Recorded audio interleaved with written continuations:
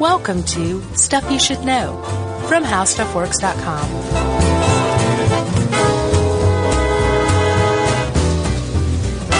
Hey, and welcome to the podcast. Merry Christmas, Happy Holidays, and welcome to the podcast, right? It's like, this isn't the Halloween episode. You sound sad.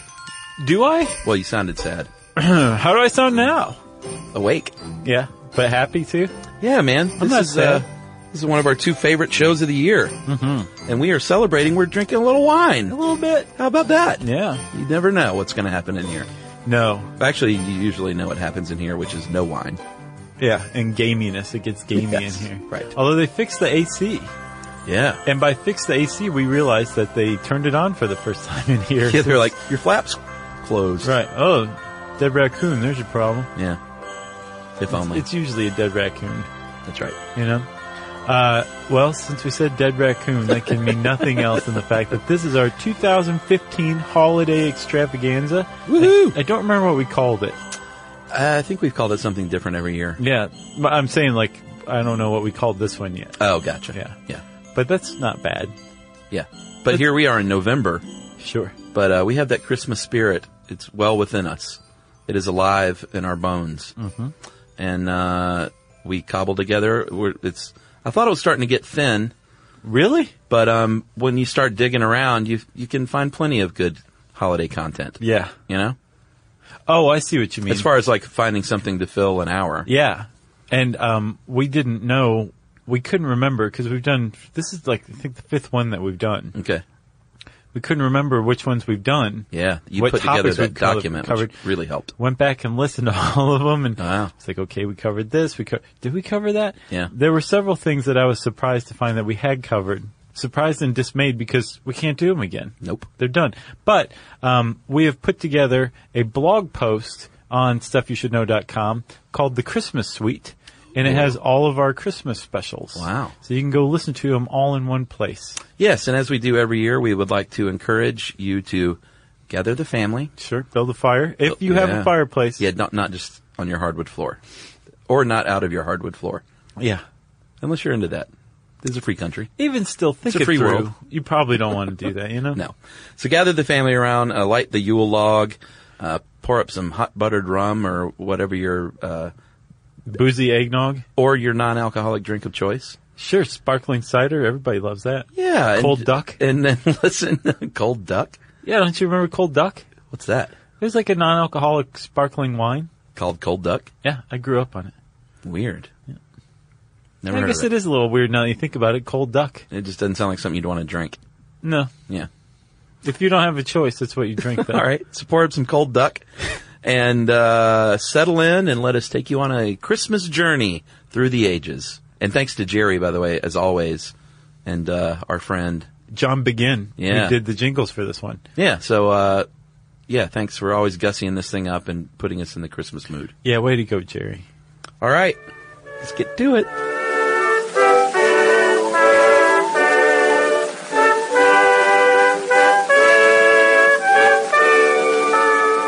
Chuck. Yes. You were raised in the United States of America. That is true. I was too. Did you know that? Yeah, Toledo's in the U.S. Toledo is in the U.S. Still? For now. Uh-huh. And so we were kind of raised, even though you were in the South, I was in the North, the Midwest. Mm-hmm. Our Christmas customs were fairly similar. Sure. Well, we're children of the 70s, essentially. Yes, for sure.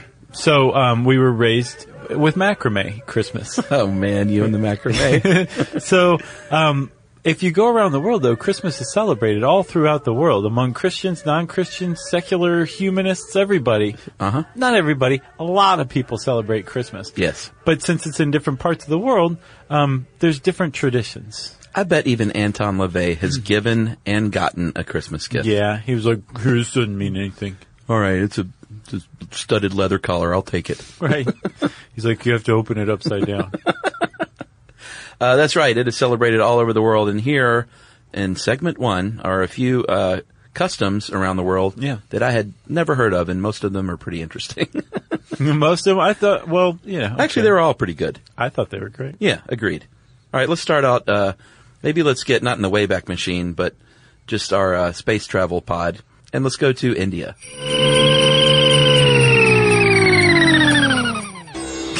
Isn't it nice? It is. It's balmy. It is, but it's lovely. The people are great. Sure. And there's a lot of them. And the food is amazing. Oh, man.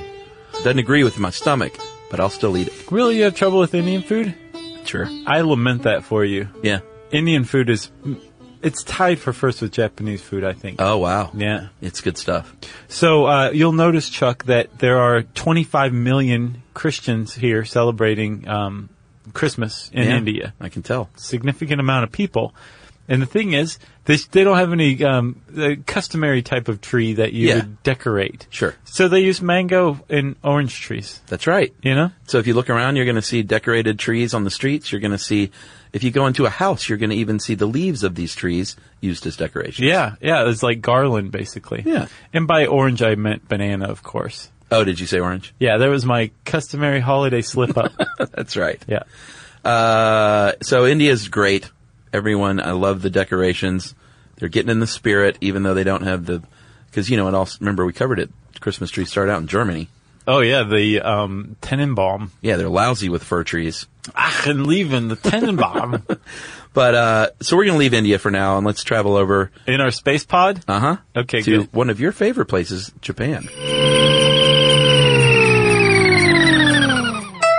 Wonderful. Where they have a very unusual, to me, Christmas tradition. Oh, it's unusual across the board to everybody. Of eating Kentucky Fried Chicken. Kentucky Fried Chicken is the traditional Christmas Eve dinner for Japan. Crazy. And it has been since about 1974. So apparently there are some American travelers who are stranded or visiting Japan. That's what it was. They're stranded? They weren't stranded. It was, they were visiting Japan and, around Christmas, and they went to try to find a turkey dinner. Yeah. They don't have turkey in Japan. Oh, really? You gotta be beyond rich to find turkey in Japan, basically. Wow. So, it just so happened, KFC had been there for a couple of years. It had just broken through starting about 1970. There was a big expo. Yeah, it wasn't called KFC back then. It was Kentucky Fried Chicken. Right. And these travelers alerted KFC that they had decided to go with Kentucky Fried Chicken instead of a turkey dinner. And Colonel Sanders went, Sounds like a good idea. yeah. Was that your Norm Macdonald or your Daryl Hammond? It was my Norm Macdonald. That's not bad. Yeah. If it was Daryl Hammond, terrible. Yeah. But, so Kentucky Fried Chicken decided to capitalize on this, and starting in 1974, they created the Kentucky for Christmas campaign. Mm-hmm.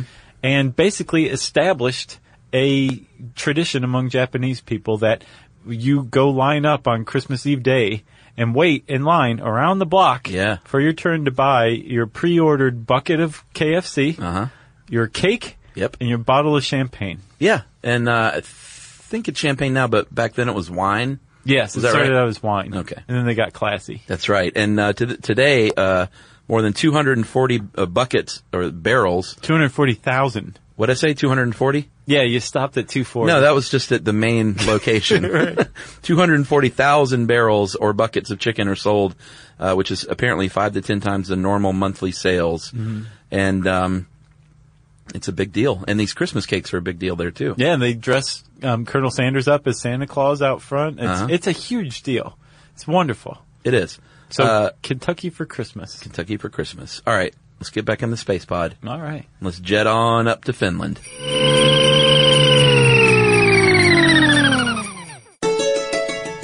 Where the people are nice and the taxes are heavy.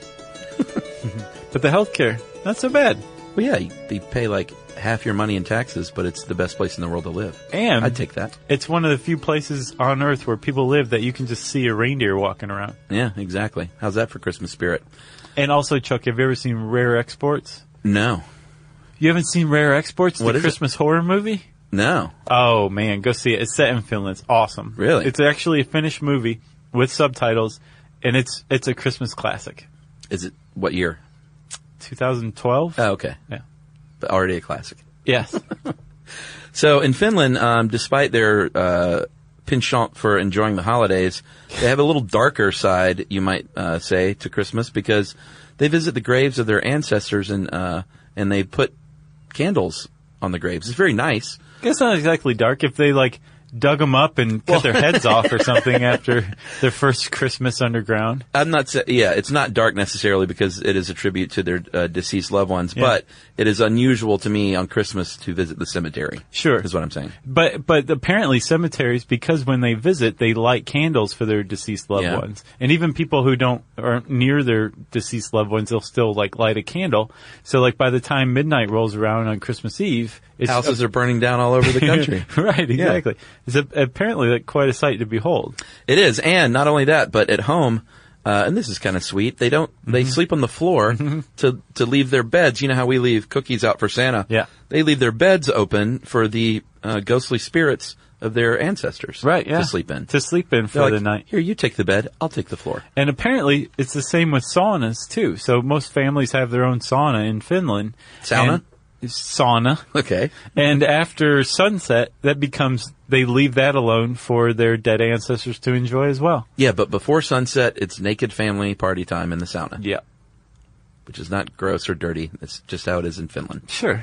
All right. What are you going to sauna in? A bathing suit? That's weird. Well, that's what I do, but I'm at the YMCA. I'd get arrested. Yeah. You know? Yeah, you would. Venezuela. Let's hop in our little space pod and travel over to Caracas, Venezuela.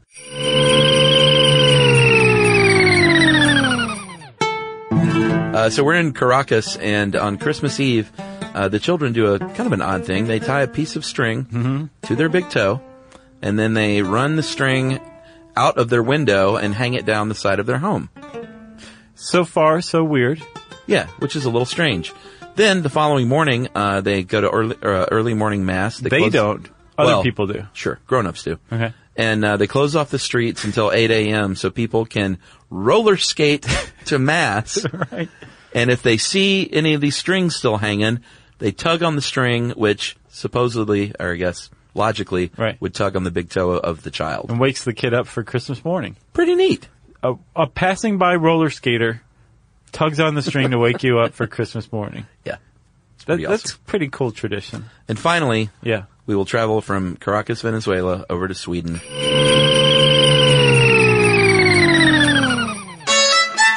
Really, we should have ordered this differently. We could have really saved some space gas. Yeah, but Sky Miles. Oh, yeah. You know? We are racking them up. Totally. So we're in Sweden now, and this is my favorite one, I think. In 1966, a 13-meter tall goat of straw was erected in the town square of Gavel. Yeah, it's called the Gavelbakken. Gavelbakken? Uh-huh. At the stroke of midnight that first year, some kid thought it would be funny if he burned it down. And now it's a tradition. Yeah, it is. And so it's not a tradition like Wicker Man where the town gathers to set the man on fire or the goat on fire. Right. The town does not want the goat to be set on fire. They don't. Instead, the town hires security guards. Apparently one year it was particularly cold and all the guards went in to get warm at once. And when they did, vandals struck, burned it down. Yeah. They fireproofed the stuff with the goat with a substance that they used to fireproof airplanes. Yeah. And people still managed to burn this down. Apparently, between 1966 and 2011, according to our friends Honkiat, where we got this article, by the way, it's been burned down 25 times. Yeah, it's what, about 50% or so. Oh, yeah. Not easily. a bad rate. Not a bad burn rate. If you're a vandal. If you're a town elder, that's a terrible rate. So, that's segment one. And thanks to who? Our friends at Honkiat? Honkiat. Oh, Honkiat. For that. Not Honky Cat. Okay. Yeah. That's Elton John's sub-site. Yeah. So, Chuck, that was a nice little interlude. Yeah. Have you ever been to New York? I know you've been to New York. But no, at Christmas time. I've been, okay. Do you remember the time we were the guests of, Discovery for a Christmas party? Yes, at the Campbell apartment at Grand Central Station. Yeah. One of the great, corporate parties I've ever been to. There was a pit bull there. Yep. A parolee who owned the pit bull. Yep, we drank martinis. Yes, we did. Lots of them, or I did. I don't know. Would you have whiskey? Or did you have martinis? I think I had martinis. Yeah, it was good. We were hot shots back then. We were up and coming. Yeah. So during that stay, I walked around and visited shop windows. Yeah. Saks. Yeah. I think I hit Barney's. Uh-huh. And I, at the time, I'm like, I'm so clever. What a cool thing to do. What I didn't I'm the only realize one. is I was engaging in like about 150-year-old tradition Yeah. of traveling to New York to see these storefront windows, the Christmas window displays. It's actually a really old ritual. That's right. And this story is called... Well, not really old, but kind of old. The story is called The History of Department Store Holiday Window Displays by Victoria Lewis. And I am not ashamed to admit that I had never considered the term department store and what that meant until I read this. And I was like, wait a minute. What is there's departments as in Yeah. the boys department, the ladies department, the sports department. Oh, Chuck. I had just never dawned on me what that meant. You just took it as like, that's what it is. I don't know. On its face. You know how it's one of those No, things. I understand what you mean. Sure. For sure. You know, we're in an old department store right now. Yeah, Sears. Yeah. Absolutely. Had terrible window displays. It did. So here's the fascinating history of department store window displays, which I really enjoyed this article. Yeah. What was it from? Well, initially it goes back to the Industrial Revolution, the late 1800s. And like anything, it's usually some weird innovation that leads to something else. And in this case, the innovation was plate glass windows. Yeah, up to that point, up to the Industrial Revolution, shopkeepers just kept their wares behind plywood and no one could see it. You know? So once they figured out plate glass windows, they were like, this is much better. And so the passersby on the street thought it was much better as well. Yeah, because that's literally where the term window shopping comes from. Yeah. And they said, we can have these great window displays where people on the street could walk by and fantasize, if they don't have money, about buying this stuff. Thanks to our enormous see-through glass. That's right. The best kind of glass. And apparently it was Mr. Macy. Mr. Macy had a great name, Roland Hussey Macy, That's right. who did not live up to his name. He was quite a prude, frankly. And Roland Hussey Macy opened Macy's. He tried 4 times. So I To should open say, Macy's? Yeah, Wow. and tried and failed, I should say. The 5th time, I think, on 6th Avenue between 13th and 14th Street in 1858, Roland Macy opened his store with opening day sales totaling $11.06. Wow. Which you're like, oh, well, it's 1858. Sure, that's a $3 million today. $280. Yeah. Not good for a department store. So back in the day, these stores were what are called dry goods stores. Yeah. Where you could find everything that wasn't wet. Yeah. You know, chaps, a lasso, stuff that wasn't wet, like that. Wheat flour. Wheat flour. Sure. All this stuff. And these were the progenitors of department stores. Yeah. And a lot of them grew out of dry goods stores into department stores. And over time, they got savvier and savvier. And again, R.H. Macy was one of the first to get super duper savvy. And he was apparently the first to put up these elaborate displays around Christmas time. Not only that, my friend, he was the first in 1862 to feature an in-store Santa that children could come and annoy. Yes, and if you want to know more about the life of an in-store Santa, you should listen to last year's, because Yeah. we went into that in depth. Absolutely. So in 1874, he says, I'm going to step it up a notch. We got this plate glass. So I'm going to create a window display, porcelain dolls from around the world, and sort of weirdly, scenes from Harriet Beecher Stowe's great book, Uncle Tom's Cabin. It's all the rage. Yeah, it just seemed an odd choice for the holidays, All the rage. but I'm not going to second guess it because it worked. It would be like making a Star Wars special, holiday special at the time. You know what I mean? Yeah, I agreed. think. All the rage. So it really caught on by the early 1900s. All the big retailers were doing it in New York, Chicago, all the major cities. And window shopping was a legitimate thing at this point. Yeah, thanks to things like, again, the plate glass window. Yeah. People actually putting up displays worth seeing. Sure. And then later on, electrical lighting. Yeah. So that you could see these things long after the store had closed. And that attracted people to the displays just for the display's sake themselves. It made them a destination so that 150 years later, yokels like you and me could be walking around New York saying, Yeah. oh, I'm going to go check out the Saks Fifth Avenue window. It looks like real snow. Yeah. In 1938, Lord and Taylor were the first to actually not even worry about showing merchandise in the window. Yeah. And just say, you know what, this is something cool looking that will attract people to our window. Well, the cool looking thing they did too, at the time it must have been mind blowing. You have to put yourself in their shoes. But it was automated bells that moved in time to a recording of the sound of bells playing. How about that? Which sounds about as primitive as a monkey turning a crank. Right. But it actually, I mean, that must have been pretty mind-blowing at the time. We're talking 1938. Agreed. And even before that, I think it was Neiman Marcus in Dallas used Freon in air-conditioned copper tubings to basically create frosted trees. Yeah. In their window display. That's what they call, for people who read books on airplanes, a game changer. And not to be outdone, in the 1950s, Washington, D.C.'s Woodward and Lothrop. Which I've not heard of. Have you? No, never. But it totally sounds like either a law firm or a department store. It does. And they put live penguins in the display. This is clearly before animal rights activists had a say in things. They're like, how can we make our window display cruel? And over the years, many famous artists have even been involved, including Andy Warhol, Murray Sendak, Salvador Dali, and Jasper Johns. Imagine it pays pretty good if you hire one of those artists. Or maybe they were up and coming at the time. I think they were up and coming, actually.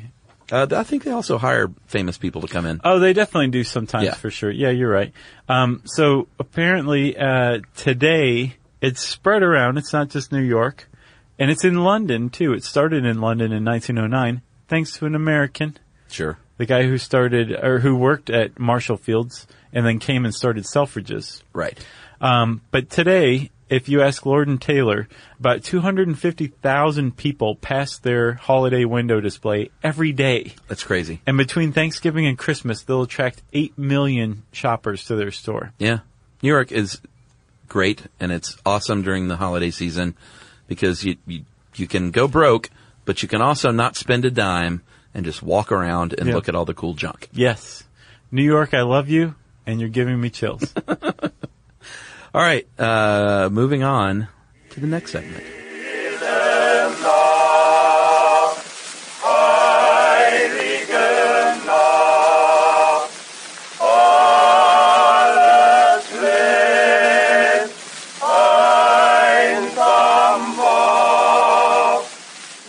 All right, Josh, now we're moving on to something, believe it or not, I have never even tasted in my life. Really? Never tasted fruitcake. I would be even more incredulous if I hadn't either. Right? Have you? That's what I'm saying. I haven't. Oh, okay. I was trying to make sense of all that. Sorry. So neither one. Jerry, have you ever had fruitcake? Wow. Jerry says no. Noel's like in the window with a fruitcake in his mouth. I got a fruitcake in my pocket. All right. So fruitcake is it's famous for one thing, which sucking. which is being a maligned food product that is generally made fun of as like a brick or a concrete block or a doorstop. So much so that there's a town called Manitou Springs, Colorado, that at the beginning of January holds the Great Fruitcake Toss every year. Yeah.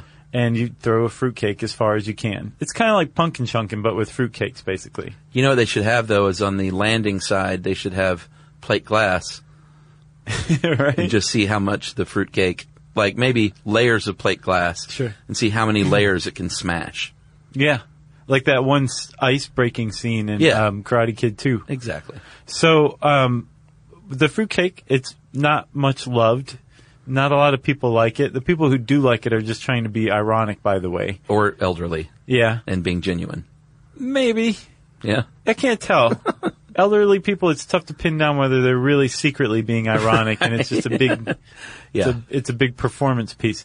But, it is in and of itself ironic that fruitcake would be so maligned, because it started out as a distinct luxury item, for sure.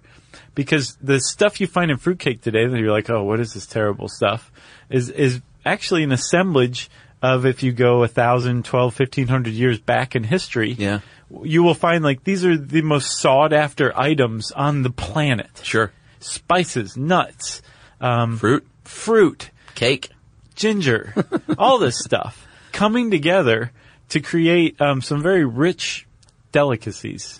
Wow. Thank you.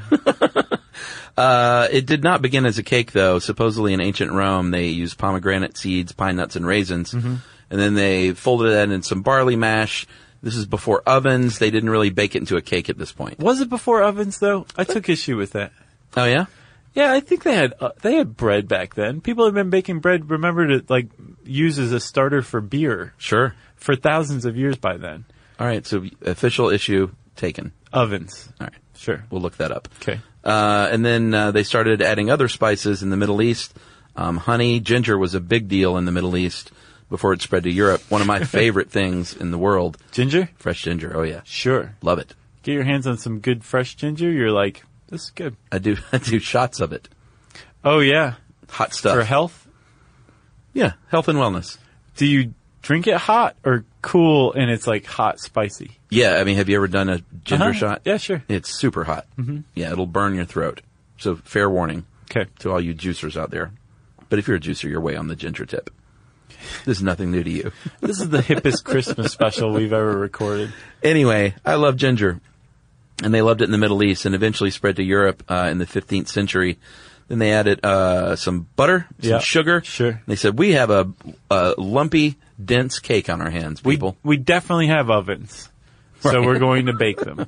Bake it. Yeah, and now there's apparently a couple of bakeries in the United States. One here, right here in Claxton, Georgia. You knew that, right? I didn't know that. Oh, yeah. Claxton fruitcakes are huge. Yeah, it's one of the big two, right? Yeah, the other one is in Corsicana, Texas. That's Collins Street Bakery. And if you have a fruitcake, look at the label. I guarantee you it's one of those two. I'm going to start giving them for gifts. Ironically or sincerely? Both. Nice. Because it's all in how you take it. Sure it is. Someone might say, that's pretty funny, Chuck. Yeah. And someone might say, this is delicious, my friend. Yeah. And then you go, you are on my nice list. That's right.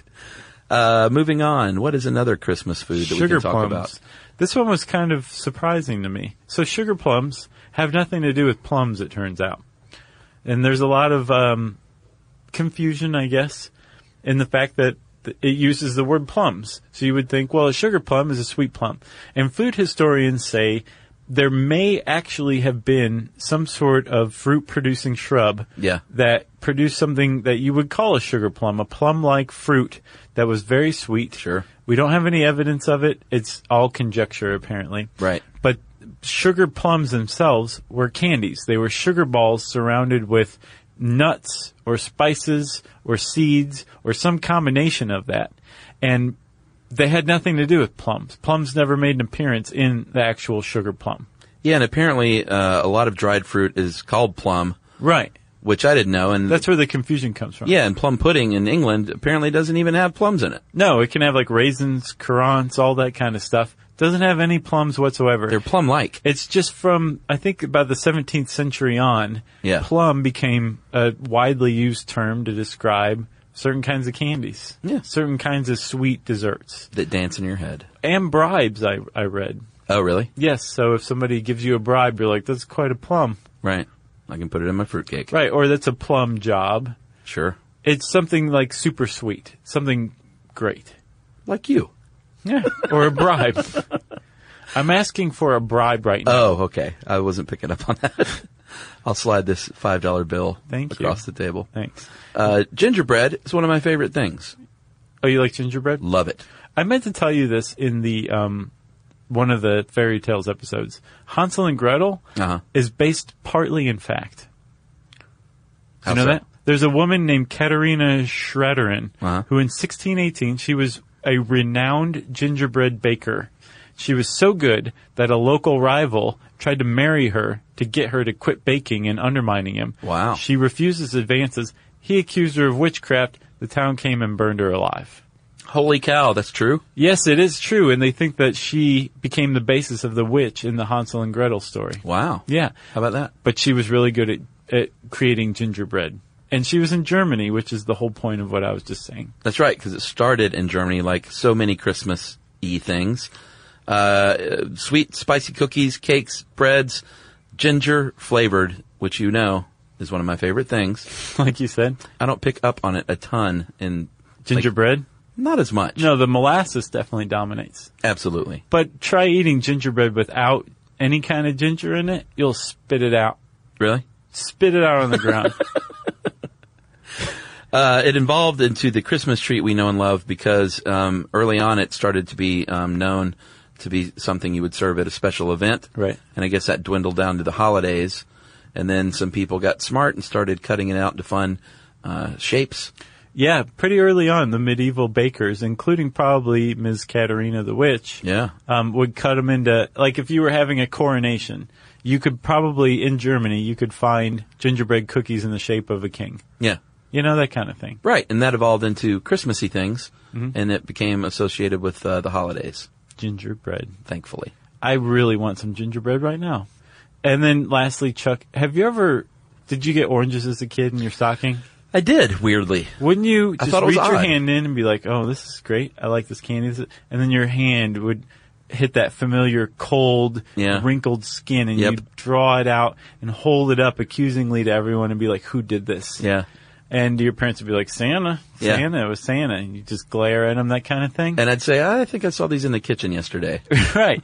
It turns out that oranges are actually a long-standing tradition, and they used to be an amazing thing to get in your stocking, because until the 1880s, if you lived outside of Florida or California, you were SOL as far as oranges went. Yeah, so it was a special treat, which I guess caught on. I don't buy this other theory at all. Apparently, they said it may reference a Christmas tale when St. Nicholas left bags of gold in stockings. Sure. And in place of bags of gold, they put an orange. Hey, you'd think lemon. Yeah. Leave a lemon instead. I don't buy that. Everybody wants to suck on a lemon on Christmas morning. Yeah, I'm not so sure about that. I might be wrong. I could see it. But either way, it became a special Christmas treat that somehow endures to this day. Lovely.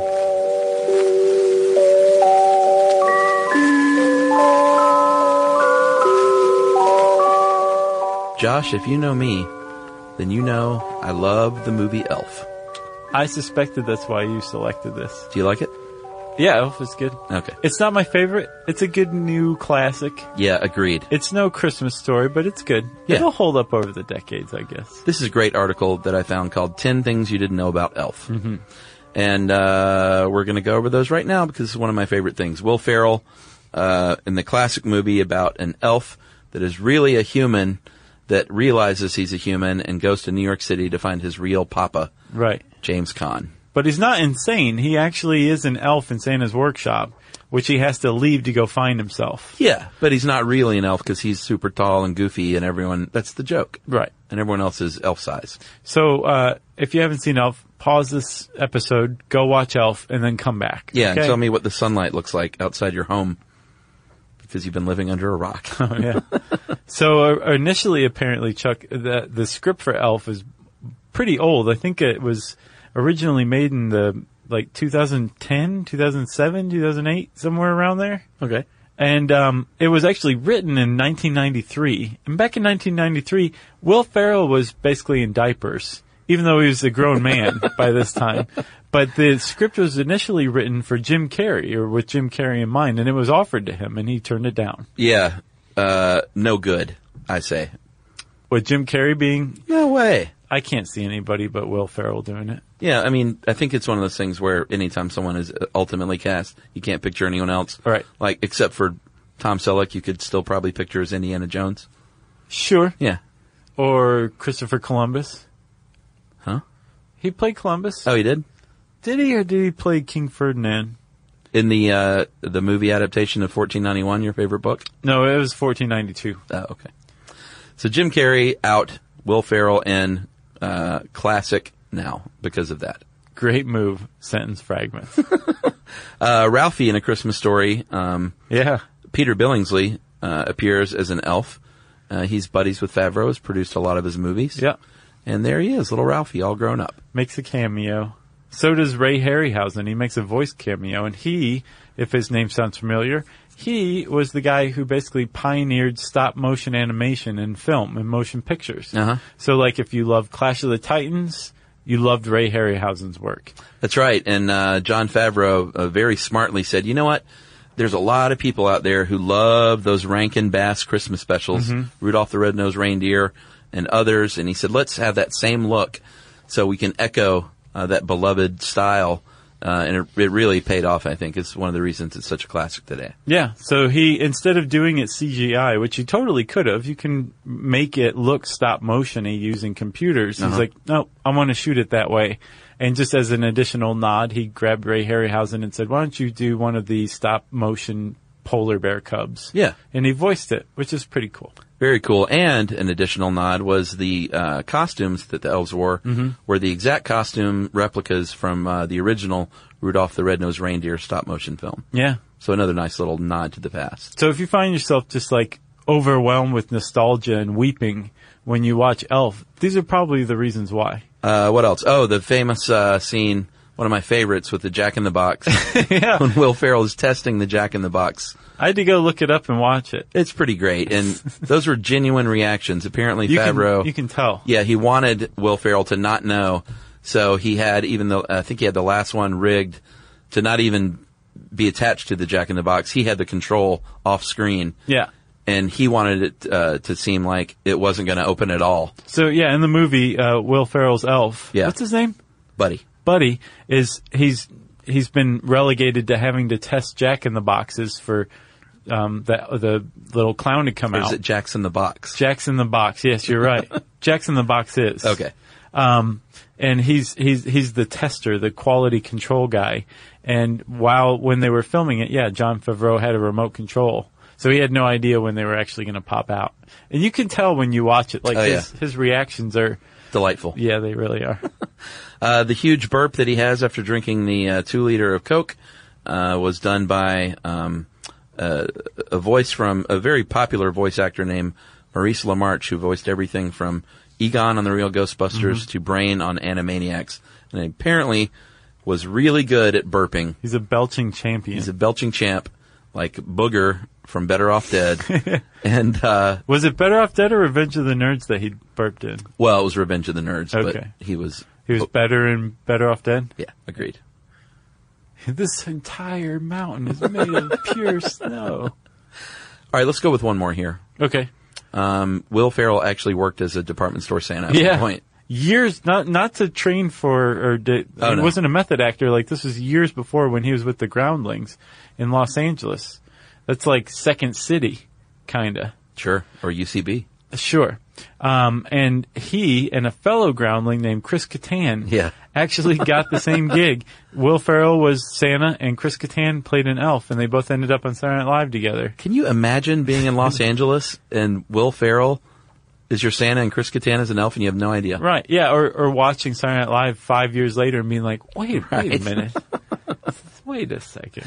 And Ferrell was even offered a boatload of money to do a sequel to Elf. Yeah, like almost $30 million.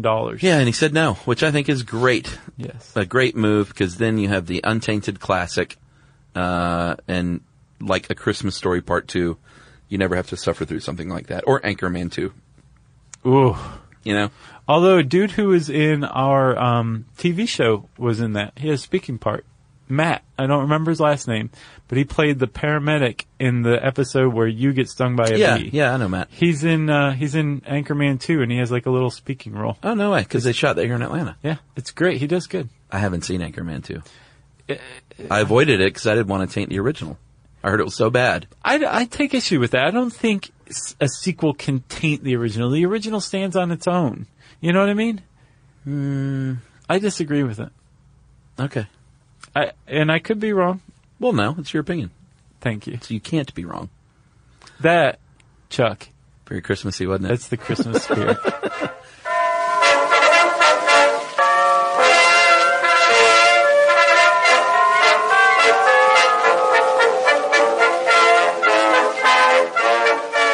You want to end this thing? Yeah, let's do it. With our traditional reading. Yes. So everybody, if you didn't have the Yule log going yet, or you didn't have the family gather around, if you didn't take Chuck's advice at the beginning, you probably should now, because it's woe time. unto you. Yes, woe, everybody. it's time for our Christmas reading. And we read all sorts of stuff. We found the most obscure Christmas story of all time, written by the guy who wrote Wizard of Oz for last year. Oh, yeah. We've done 'Twas the Night Before Christmas. We did some story about naked elves a few years back. You remember that? Yeah, we did. Did we do Cobbler? Gift of the Magi, maybe? Yeah, we read the entire Gift of the Magi. 'Twas the Night Before Christmas? Yeah. So this time, we cannot put it off any longer. We're going to read a selection from the movie Boogie Nights. All right. Where the word Christmas is used, but out of context. That was good, Chuck. Thanks. We're going to read a very classic letter, a real-life letter, that was written to the New York Sun on September 21st, 1897, by a little girl named Virginia O'Hanlon. And this really happened. Yeah, how about this? I'll read the little girls, and then you can read the response. Oh, wow, really? Yeah. Are you sure? We have to take our roles here. Okay. All right, New York Sun, September 21st, 1897, people. Dear editor, I am 8 years old. Some of my little friends say there is no Santa Claus. Papa says, if you see it in the sun, it's so. What he means is the Sun newspaper, not look directly into the sun, because you'll go blind. Mm-hmm. Please tell me the truth. Is there a Santa Claus? Signed, Virginia O'Hanlon of, well, should we read her address? I think she's long gone. 115 West 95th Street. Man, if you live at 115 West 95th Street today, you should know that that's a very legendary abode. Yeah. All right, and here was the reply, which was pretty great. This is from the editors of the New York Sun, who wrote, we take pleasure in answering thus prominently the communication below, expressing at the same time our great gratification that its faithful author is numbered among the friends of the Sun. This was their reply. Virginia, your little friends are wrong. They have been affected by the skepticism of a skeptical age. They do not believe except they see. They think that nothing can be which is not comprehensible by their little minds. All minds, Virginia, whether they be men's or children's, are little. In this great universe of ours, man is a mere insect, an ant in his intellect as compared with the boundless world about him, as measured by the intelligence capable of grasping the whole of truth and knowledge. Yes, Virginia, there is a Santa Claus. He exists as certainly as love and generosity and devotion exist, and you know that they abound and give your life its greatest beauty and joy. Alas, how dreary would be the world if there were no Santa Claus. It would be as dreary as if there were no Virginias. There would be no childlike faith then, no poetry, no romance to make tolerable this existence. We should have no enjoyment except in sense and sight. The external light with which childhood fills the world would be extinguished. Not believe in Santa Claus. You might as well not believe in fairies. You might get your papa to hire men to watch in all the chimneys on Christmas Eve to catch Santa Claus. But even if you did not see Santa coming down, what would that prove? Nobody sees Santa Claus, but that is no sign that there is no Santa Claus. The most real things in the world are those that neither children nor men can see. Did you ever see fairies dancing on the lawn? Of course not, but that's no proof that they are not there. Nobody can conceive or imagine all the wonders that are unseen and unseeable in the world. You tear apart the baby's rattle and see what makes a noise inside, but there is a veil covering the unseen world which not the strongest man, nor even the united strength of all the strongest men that ever lived could tear apart. Only faith, poetry, love, romance can push aside that curtain and view and picture the supernal beauty and glory beyond. Is it all real? Ah, Virginia, in all this world there is nothing else real and abiding. No Santa Claus. Thank God he lives and lives forever. 1,000 years from now, Virginia, nay, 10 times 10,000 years from now, he will continue to make glad the heart of childhood. How about that? Pretty great response. Yeah, slightly scathing at times. Yeah, take that, you little non-believing kids. All in the good name of the Christmas spirit. Yep, so in the good name of the Christmas spirit from us, Chuck and Josh, and Jerry. And Noel. And Noel, and we'll say from Casey too. Casey, Emily and Yumi, and Anna. Sure. Nice. Ruby Rose and Inez. Yeah. We've the added whole, to the the whole family. Wow, I know. It's been a great 2015. It's pretty sweet. Who else? Anybody? I think that's everybody. That's the whole Stuff You Should Know family. My mistress, Natasha. Right? Can't forget her. She says hello. We want to wish you guys a happy holiday season. Merry Christmas. Yeah, be safe out there and enjoy each other. And hey, we'll see you again in 2016? Well, we'll see them before then. Wow. Merry Christmas, everybody. For more on this and thousands of other topics, visit HowStuffWorks.com.